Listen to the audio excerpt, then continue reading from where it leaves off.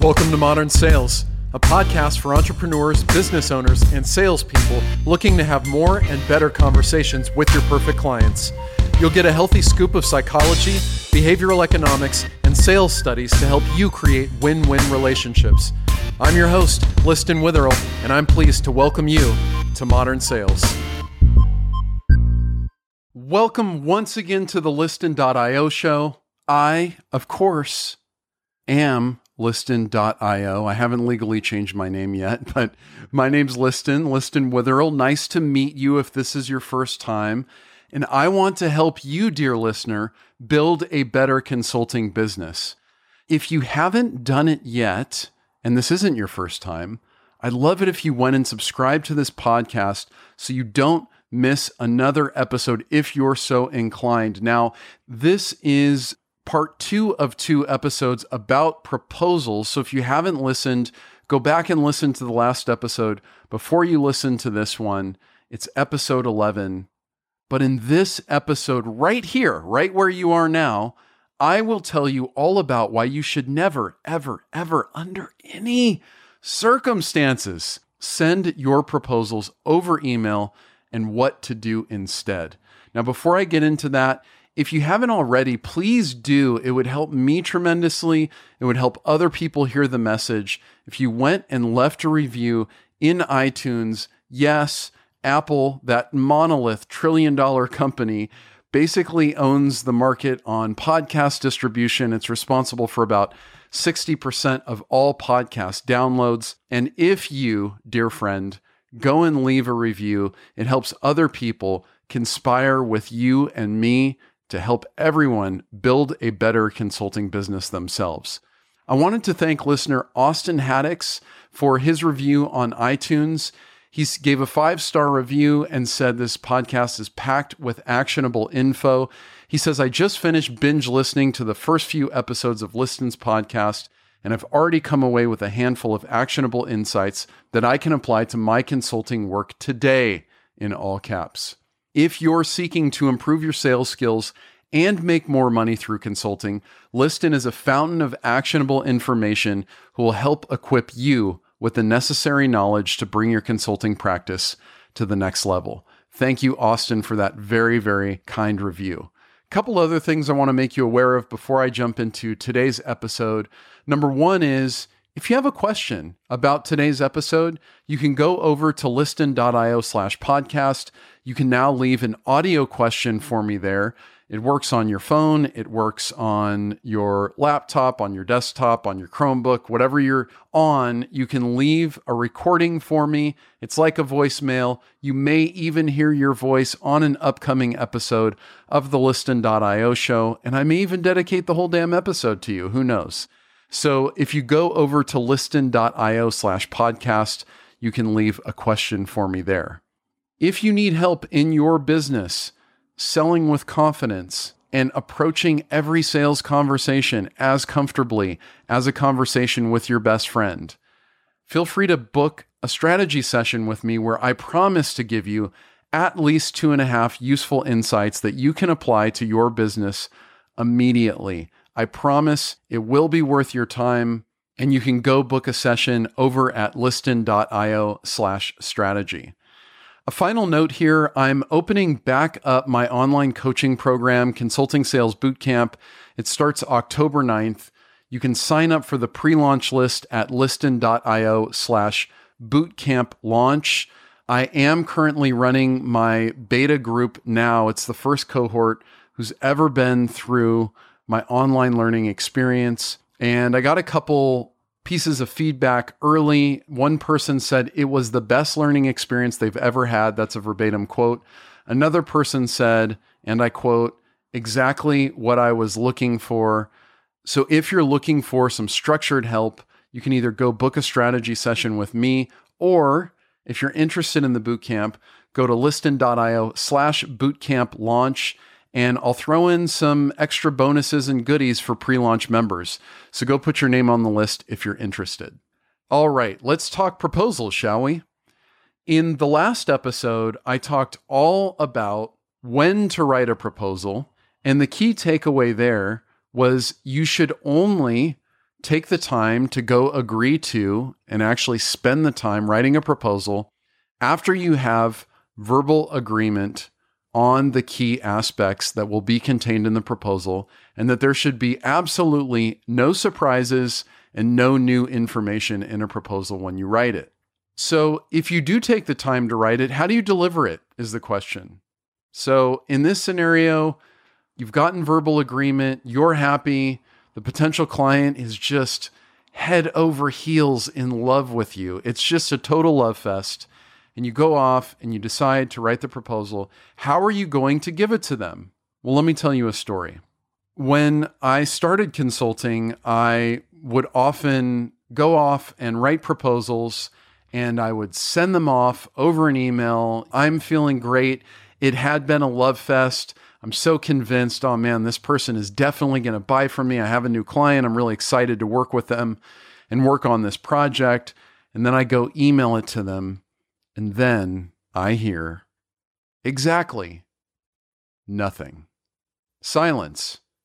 Early on, I started using a piece of software called QuoteRoller.com, which I don't endorse, but that's just what I use. And I use that software to allow me to create proposals a little bit quicker, but also to track the analytics of my proposals. And so I could see things like whether or not someone opened the proposal, which pages they saw, how long they spent, etc. And here's what I found. They went directly to the page with price, and that's where they spent 90% of their time. I've talked to other people who have used proposal software with analytics, and they find similar results. Now, price does matter, but it's also not the only thing. There are many reasons people will decide to buy something or not. And I believe the reason we're so obsessed with price, both buyers and sellers alike, is that it's easy. It's easy to evaluate. It's easy to compare. It's easy to put 3 or 4 prices together and just choose the middle one. But it's not the main way we make decisions, and it's especially not the best way to make purchasing decisions that result in satisfaction and avoid buyer's remorse. And yet, I work with many consultants who invest tons and tons of time and energy into sales conversations, and then they go off and write a proposal, and what do? They send it over email. And what happens? You guessed it, people go directly to the price, and often, subsequent to that, you have been ghosted. You do not hear from the person again, or they become unresponsive to you. So the question is, have you been ghosted on a proposal before? This is probably why. Olivier, a member of the Facebook group Consulting Power Up, you can join that over at Consulting Power Up on Facebook, said, and I quote, "Clients asking for a proposal is often a polite way to get rid of you." And that's true. And that's why we only write the proposal after we've gotten verbal agreement. But there are many reasons why you should never, ever, ever send your proposal over email without first presenting it. Now, I'm not saying don't share your proposal via email under any circumstances, but what I am saying is the worst of all ways to deliver your proposal is to just email it and ask someone to get back to you, right? Because what most people will do is they'll write an email, they'll attach their PDF, or they'll put their link to their proposal in the email, and they say something like, "I look forward to hearing your feedback," or "Let me know if you have any questions." And that's not the best way. And there are lots of reasons why I think you shouldn't do that. And so I'm going to go over those right now. So number one is, when you send your proposal over email without presenting it, you have now lost control over the conversation. You spend a lot of time writing things in the proposal that probably jog your client's memory about their problems, about what you covered in discovery, but they're probably not going to read those. And those pieces of information are critical in contextualizing how you can help them, and therefore how you arrived at the price that you're putting in front of them. And so, devoid of context, the the price is fairly arbitrary. So instead, of course, the real solution, and I'm going to cover this more a little bit later in this episode, but the real solution is to present your proposal live over the phone or in person. I'll give you some ideas how to do that, but that gives you control over the conversation, and it allows you to set the value you deliver before you give the price. It allows you to recap the problems that you uncovered in discovery. And it also allows you to recap how bad those problems are, who's experiencing them, the emotional turmoil that those problems cause. And you can give an overview of what it's like to work with you while you're presenting this and before you even get to the price. Now, when you're presenting live, what you're going to see also is you'll get a sense of how people react to the proposal. So if you send your proposal over email without presenting it, there's a good chance, actually scratch that, there's a guarantee that some percentage of the time, something in your proposal is going to fall flat for the recipient. But if you're presenting your proposal live, you get a chance to respond to any objections or any misgivings or any questions that your potential client has right there on the spot. So you'll get a sense if you deliver the proposal and you can see their face, you'll have an idea of how they're reacting to what you just presented, and you'll have an idea of how to kickstart that conversation so you can have a real discussion about it. If your proposal misses the mark, that's okay. The intention is just to have a productive conversation that brings you closer to a working relationship if there's a fit to work together, right?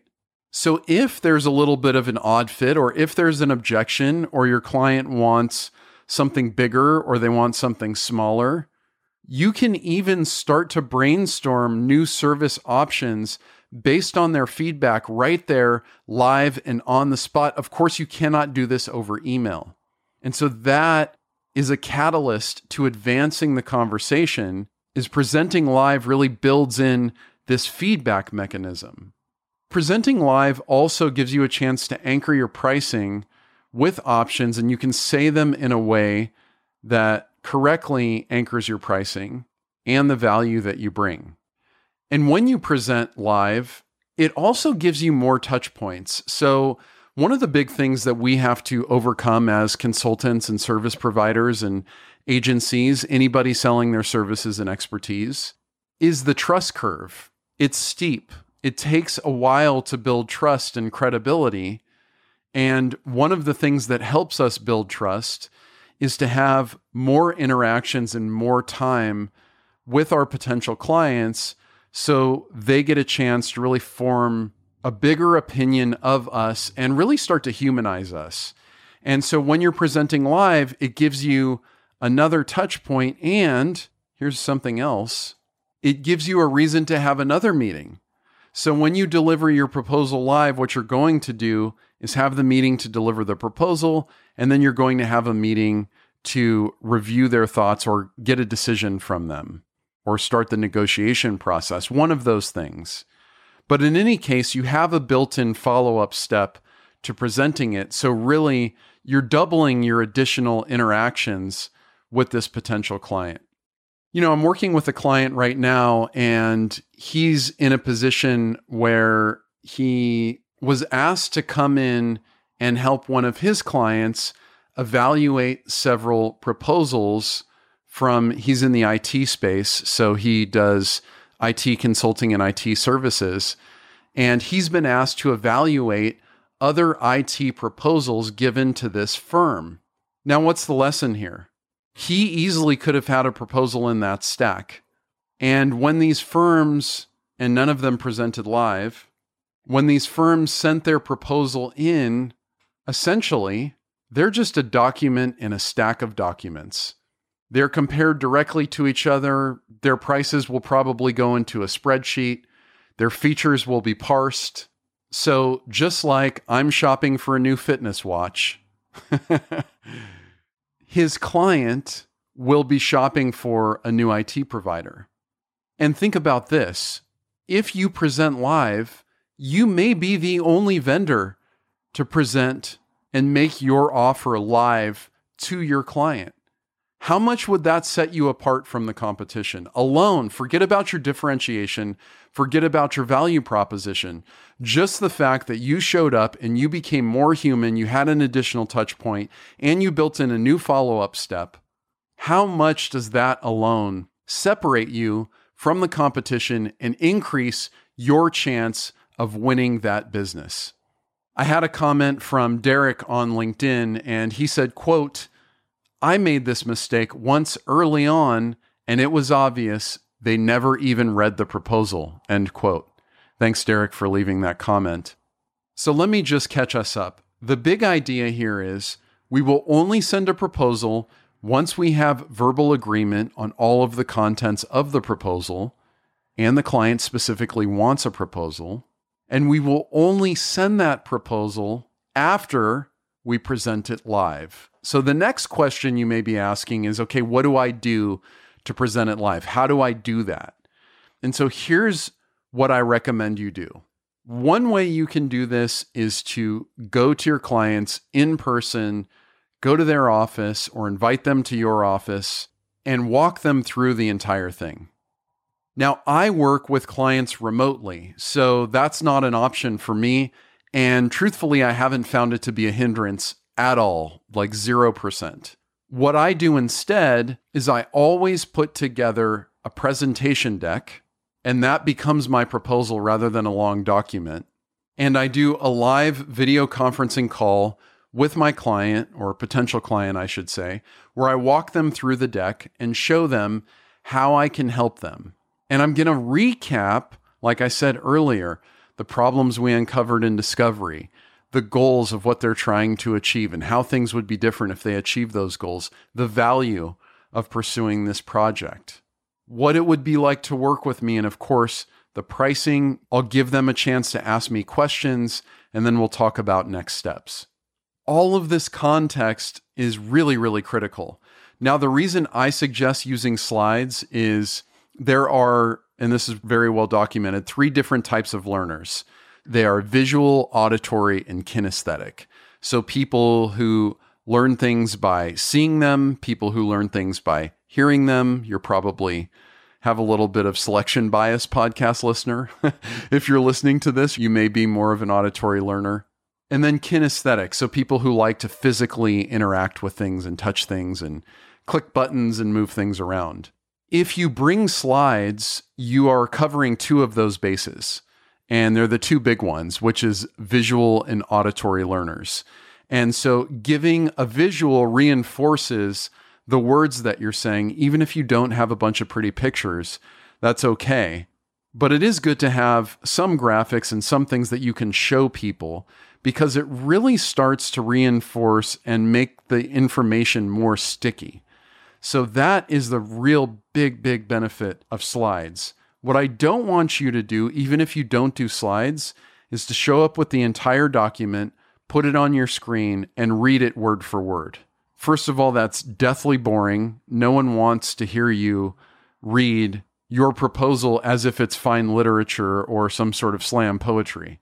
Even though it must be a masterpiece, I assure you no one cares that much.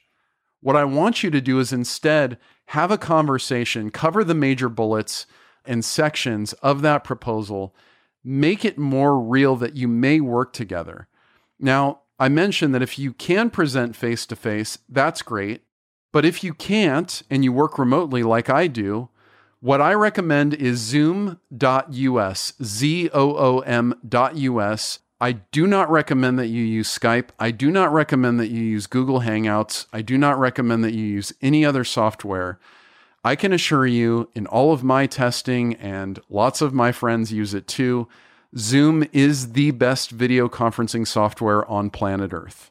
It's dead simple to use. It allows you to share your screen. It allows your client to share their screen.